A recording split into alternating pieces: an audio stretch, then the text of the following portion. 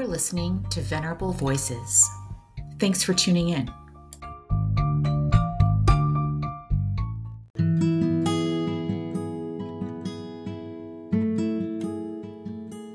Hello, all you good people. Thanks for joining another episode of Venerable Voices.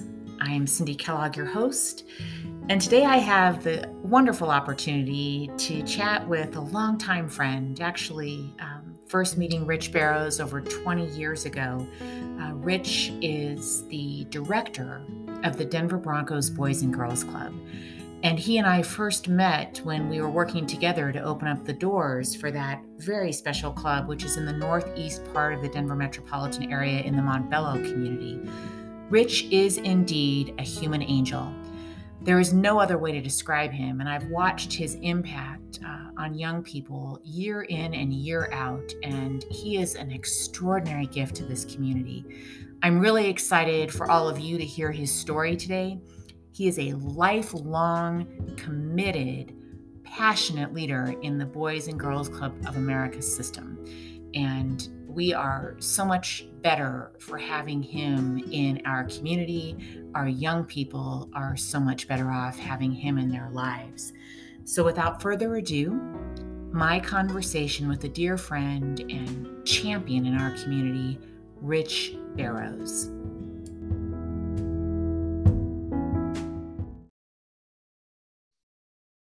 All right, Mr. Rich, one of my favorite people. In fact, my coin name for you is the human angel walking around on earth.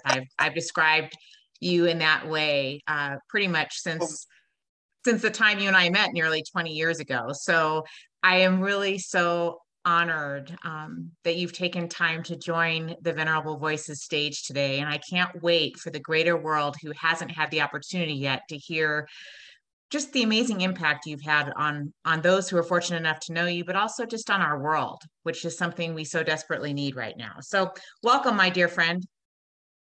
Thank you so much for speaking with me today.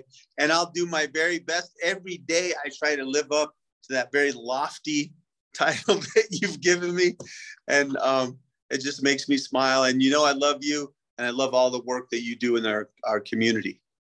Well, Rich, you seriously are a human angel. And that said, I think where I'd like to start, if this works for you, is just how did you arrive where you are today, giving so much of your soul, and it is your soul, to these young people you've impacted for so many years in so many clubs around the country. And could you just talk a little bit about how you landed here?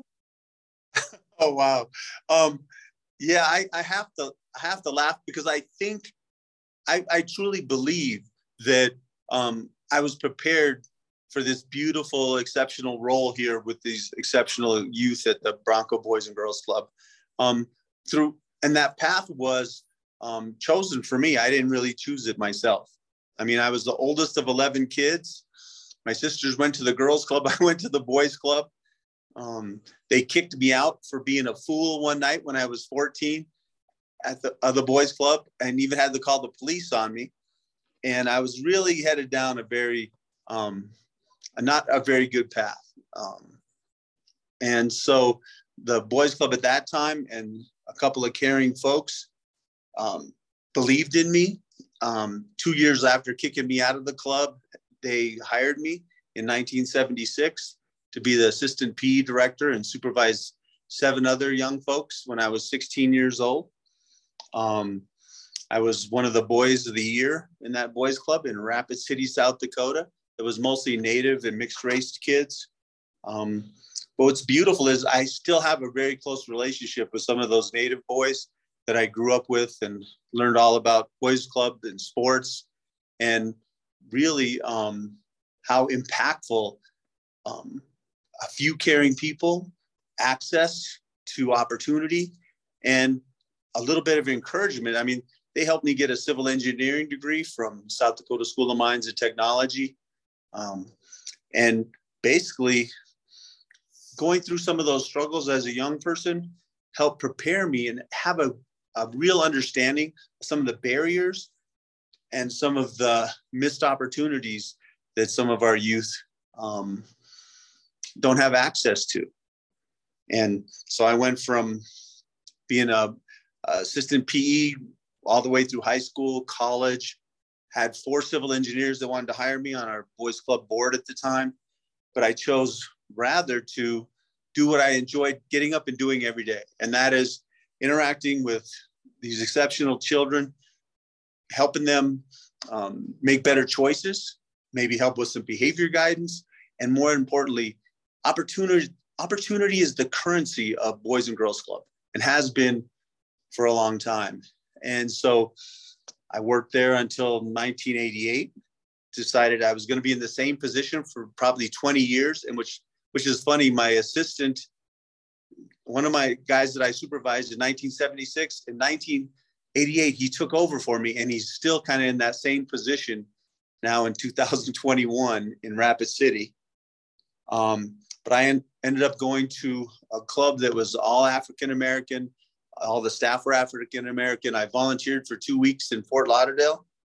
They hired me. I worked 5 years down in Fort Lauderdale, then 2 years in Pueblo in a mostly Hispanic Boys and Girls Club in a housing projects, 7 years in Colorado Springs in a club on the west side of Colorado Springs.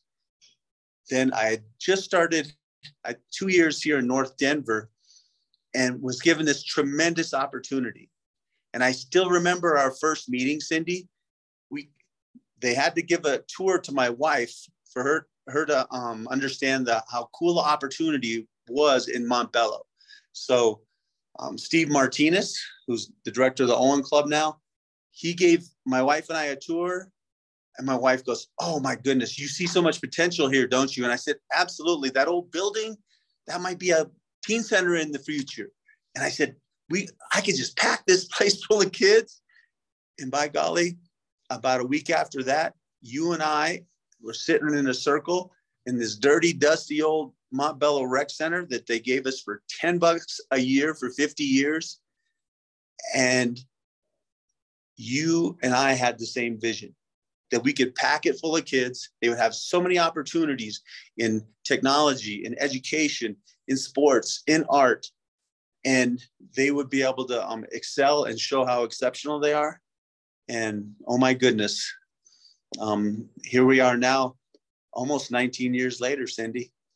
Isn't that crazy, Rich? How fast, number one, how fast time goes. But it does feel like it was just yesterday that you and I were painting the outside of the building, trying to get it ready for the opening of the doors and to hear what we hoped would be all of the wonderful sounds of young people in that neighborhood accessing all the amazing programming that you do.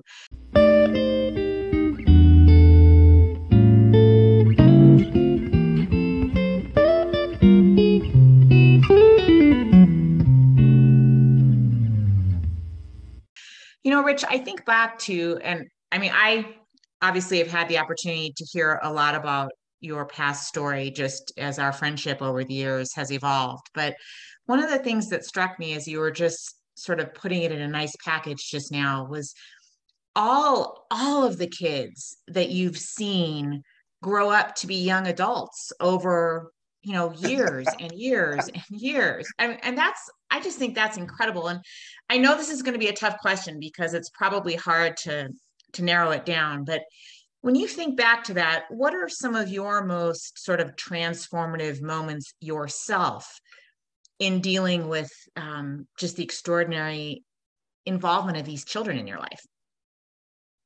Well, first, there's the understanding, Cindy. When I was 14, I had an opportunity that in a split second that could have sent me to jail for my whole life if I would have made the wrong choice. Okay. And I've had kids now. I've lost some kids, Cindy. They are in prison because they didn't think enough during that split second of time. They did something stupid and impulsive when they were 15, 16, 17, and now they're going to be in prison for a very long time. So I have an understanding of some of the struggle that these kids have to overcome. And the other thing is, and now it comes with my age and how many years I've been involved. Like one of my kids, Jose, that went for Youth of the Year this year, his grandfathers were teens in my club in the 70s when I was just getting started. Wow. So those two young men, now grandfathers, grow up. I know their fathers, and I know now I'm dealing with their sons. And so that gives me a very unique perspective, because I can see the great value. And sometimes it's not like I've had kids like CJ Manning that are commercial real estate folks. He wrote his life story when he was 20 years old.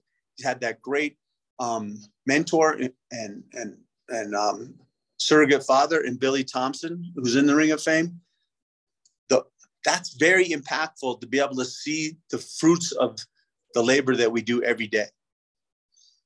And I guess I sat down with one of our great volunteers, Matt Beck. He's volunteered for about a dozen years.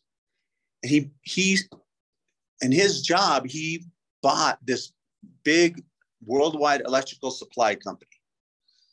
And he made 4 trips to Israel one spring and made a $16 million sale.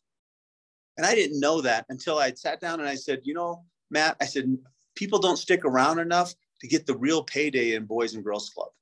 I said, the folks that do, and I have several here with Miss Ford and Miss Shante, they get to see these tremendous changes that kids do and the impact that they have.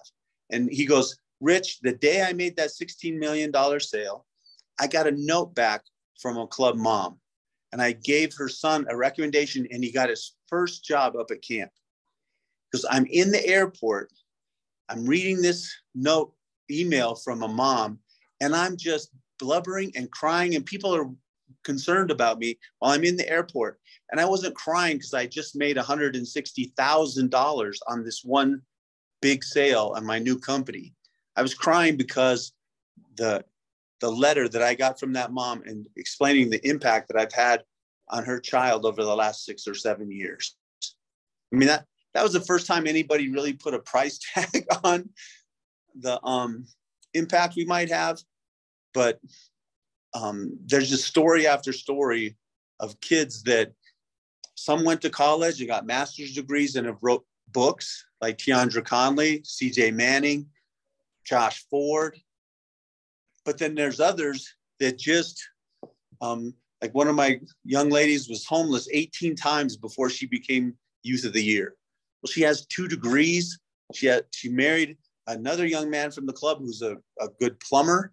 They've got children, and they're just doing great things. And it's just story after story. And I have alumni coming in every day to introduce me to their children, to their new babies, to let me know they're doing great.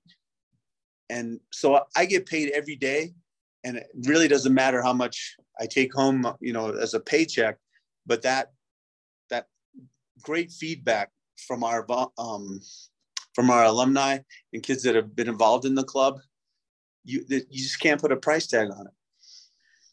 Well, the things that you've just said, I think probably more than anything underscore what's really important, right? I mean, I think when you share that story about Matt and sitting in the airport, and here he's just sort of, by, I guess, conventional definition, if you will, successfully had an amazing quote unquote payday in his corporate life, and that paled in comparison to impacting a young person's life the way he had. I don't know that you can underscore an example as good as that one, that speaks to what you and your team and the spirit of the work you are doing, what you're doing every day.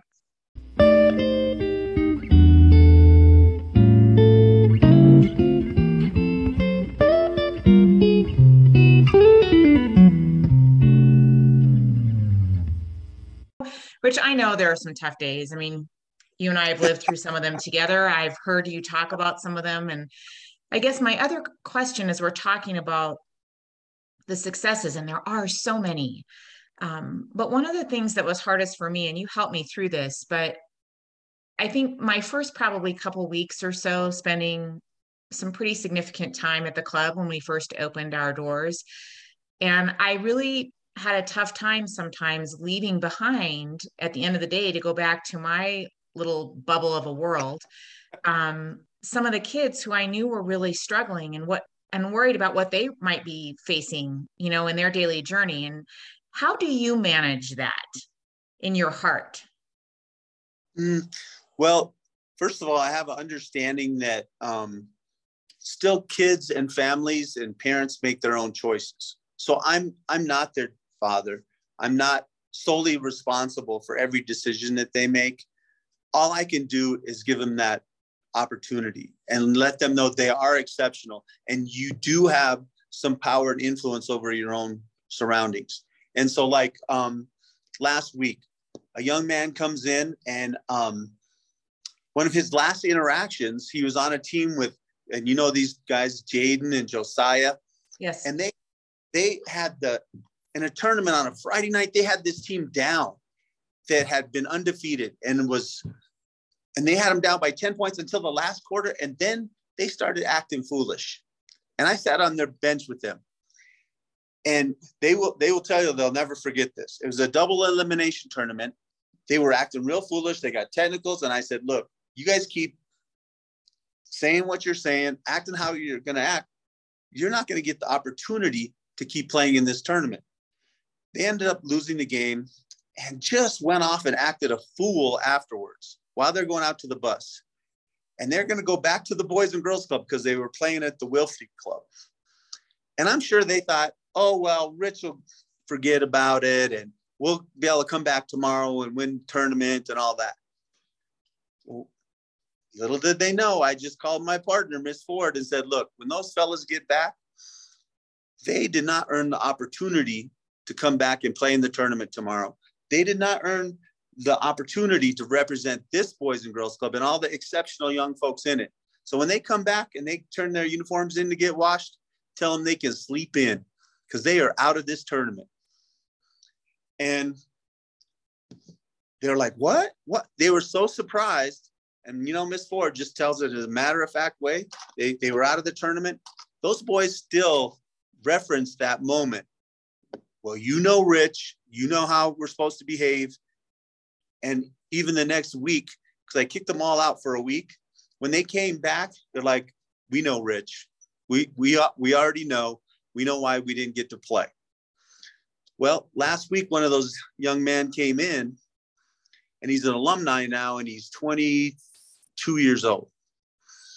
He goes, Rich, our family went through some struggles, and that's why I work for Bruce Randolph School right now, the school that I graduated from. And I speak to them about some of the choices they make every day, and I help some of the teachers.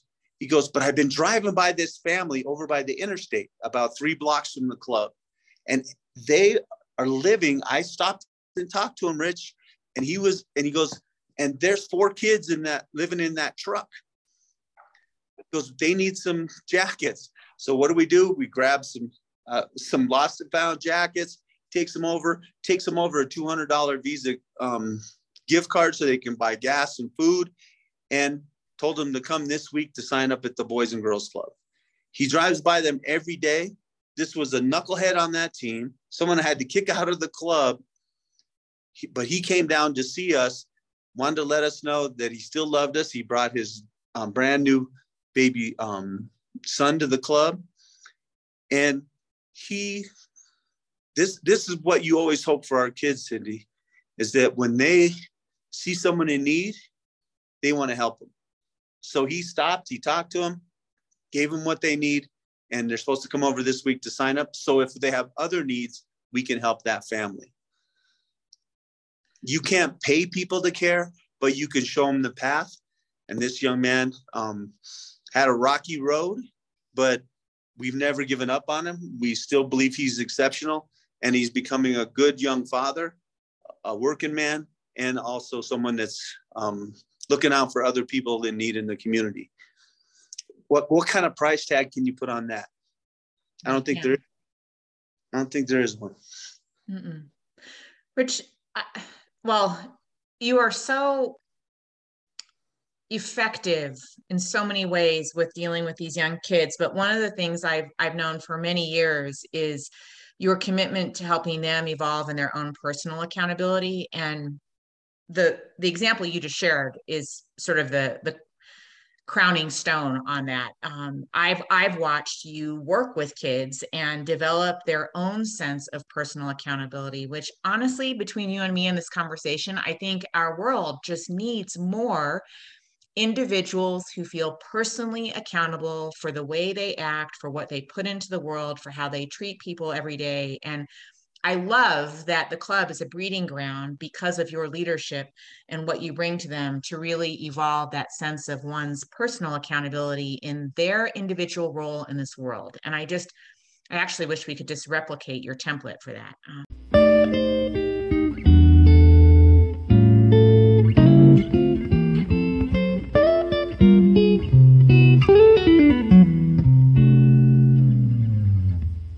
I'm switching gears a little bit here because I'm always reminded as you're talking about the details, the specifics, how well you know these kids in that Montbello community and how well you've known all the kids you've worked with all over the country at the clubs.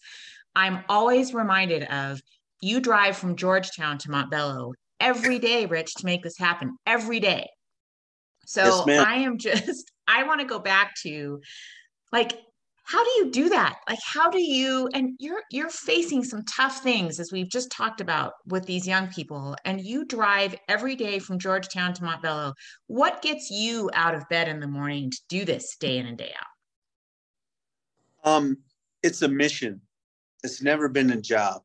So when you look at things like that, I'm waking up in the morning before the sun's up, thinking about, ooh, I get to do this great thing with these kids today. I was so pumped up this morning, driving in, saying, oh, we got these 3 field trips, these great opportunities. My staff has this opportunity to really connect, create first-time experiences, whether it be seeing dinosaur bones. Someone yesterday from a field trip had to show me from Fossil Ridge the shark tooth. These are opportunities they don't get. And when you have an opportunity to connect kids with their passion, that's their interest. Then connect it with what they need, and then you get to be the person to help them get what they need. You're forever connected with those young people. And I don't need a statue or my name on anything. I know that I'm connected with so many families over the 45 years I've been doing this. I get crazy phone calls from 30-somethings in Idaho that say, Rich, this is Brian. You remember me? You and your brother? I said, yeah, Brian used to stack wood with us. You used to help us out when we ever needed. And he goes, Rich, I'm a good dad today, and much better than my dad, because what you and George taught me. And he goes, I'm a bus driver. I'm a sheetrocker. I make a good living. I have my own house, and I have 3 kids, and I'm a good dad because of you. I mean, how can you not want to go do whatever you need to do to be able to have that kind of impact on people? Other folks have that opportunity, but I'll go anywhere in the world if I can have that kind of impact on a family. That's generational, Cindy. You can put my name up in the Ring of Fame, but it still doesn't connect like that. You know what I'm saying? I do.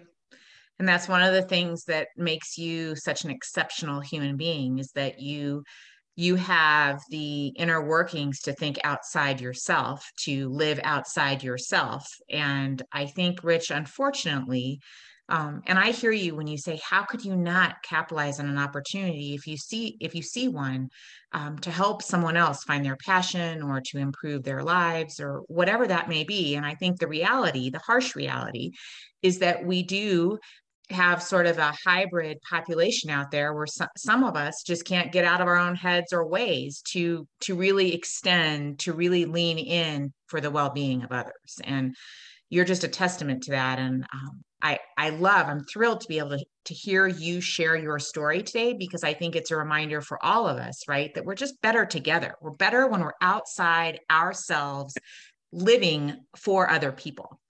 And Amen. you do that every day. And it's really it's extraordinary.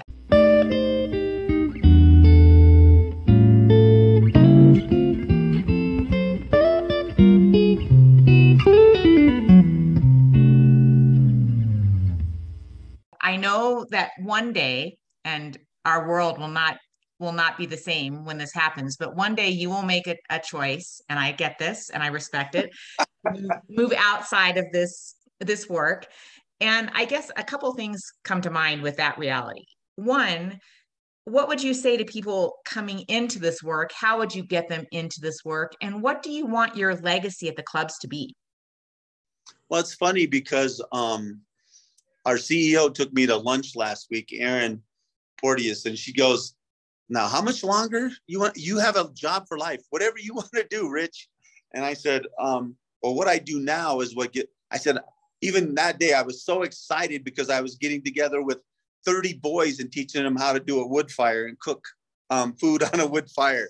And the girls were going to do a bunch of stuff with fruits that they'd never tried before. And she was asking me some of these same questions. And I said, well, the drop the mic moment would be if, say, the Bowen family or the Broncos decide to endow the club. And, that's always been a wish of mine, that long after I'm gone, the kids in this community always have their Boys and Girls Club, because then the doors are going to be open. There's not going to be barriers of money and they'll always have an opportunity to do some really first time things and be able to have that. So that would be something to me, like a drop the mic moment, if that were to happen. And I'm positive if the Broncos choose not to do that, that they'll be, because of the impact we've had, there's opportunities to get the club funded in the future, long after I'm gone. And then the next piece is, Erin asked me, she goes, well, who would you think would come in and be the director? I said, I don't know if you want me to be the person to pick, because I have myself, Miss Ford, Miss Shante, we have high standards for that person. And we're not going to let someone come in here and drop the ball. So I think I'm still looking for that person. I think that search has become very intentional this last year.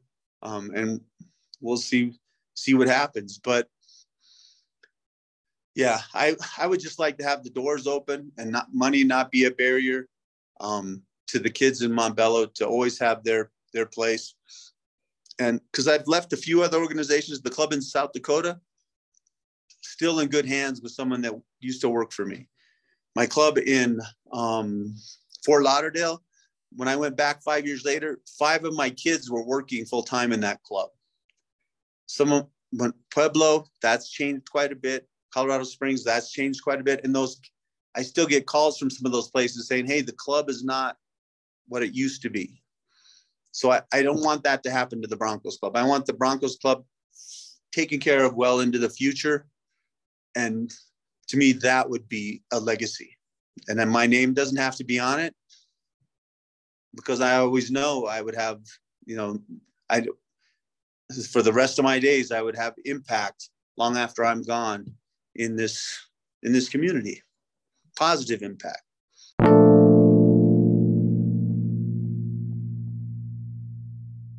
I love everything you've said. It's a hard reality for any of us who care about our work and what we're giving back to the world. It's hard to pass the torch, isn't it? Yes, it is. It's very hard. And especially like right now, I'm 62 years old. I guess I could qualify and retire at 65. And I'm the oldest director by far. The closest is the guy that hired me. I think he's 5 years younger than me, and he may be closer to retirement than I am. At our own club with Steve Martinez. But yeah, I'm afraid that one day physically I may not be able to maintain. And if my fire were to diminish at all, it wouldn't be fair to these kids. So I have to find that next person that can take the club to the next level. So I feel a personal responsibility to do that. I understand that. I understand that in my core of my soul. I completely get that. Rich, I like to sort of conclude these conversations on Venerable Voices with giving you an opportunity to share anything that's burning on your soul today. Just anything at all that you would like to put out in the world? First of all, I have to thank you and the Denver Broncos Football Club and Mr. Bolin and the Bolin family, because I worked 27 years in this business before I was able to take this beautiful tool here and do what needs to be done here in Montbello with the Broncos Boys and Girls Club.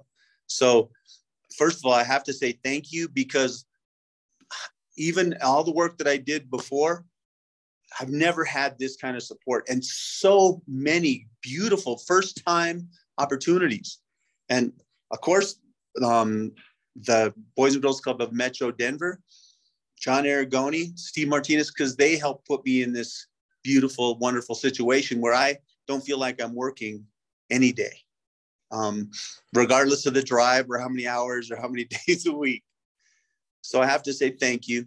And the other thing is, I just hope that that we're able to do this. Miss Ford, I love her to death. She says sometimes she tells people, yeah, it's like we're married, because you're going to get the same message from me or from Rich. Miss Shantae, they're my leadership team. They're from the community and help make this a beautiful and special place for kids. And we don't lower expectations. We know these kids are exceptional. Our challenge is to find out what they're exceptional at. So we have to be firm, fair, and consistent. They have to earn what they get. And hopefully they continue to get these same opportunities, regardless who runs the Bronco Boys and Girls Club.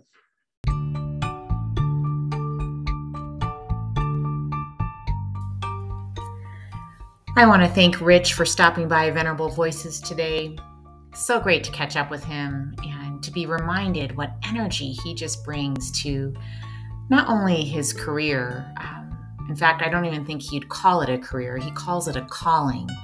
But the energy he brings to his life, to those who are in it, the excitement he gets celebrating the milestones, the opportunities, the light bulbs going on for all the young people that he touches every day on his journey. It's energizing for me. It's inspirational.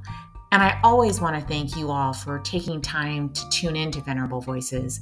I hope you feel as enriched and as inspired by these conversations as I feel bringing them to you.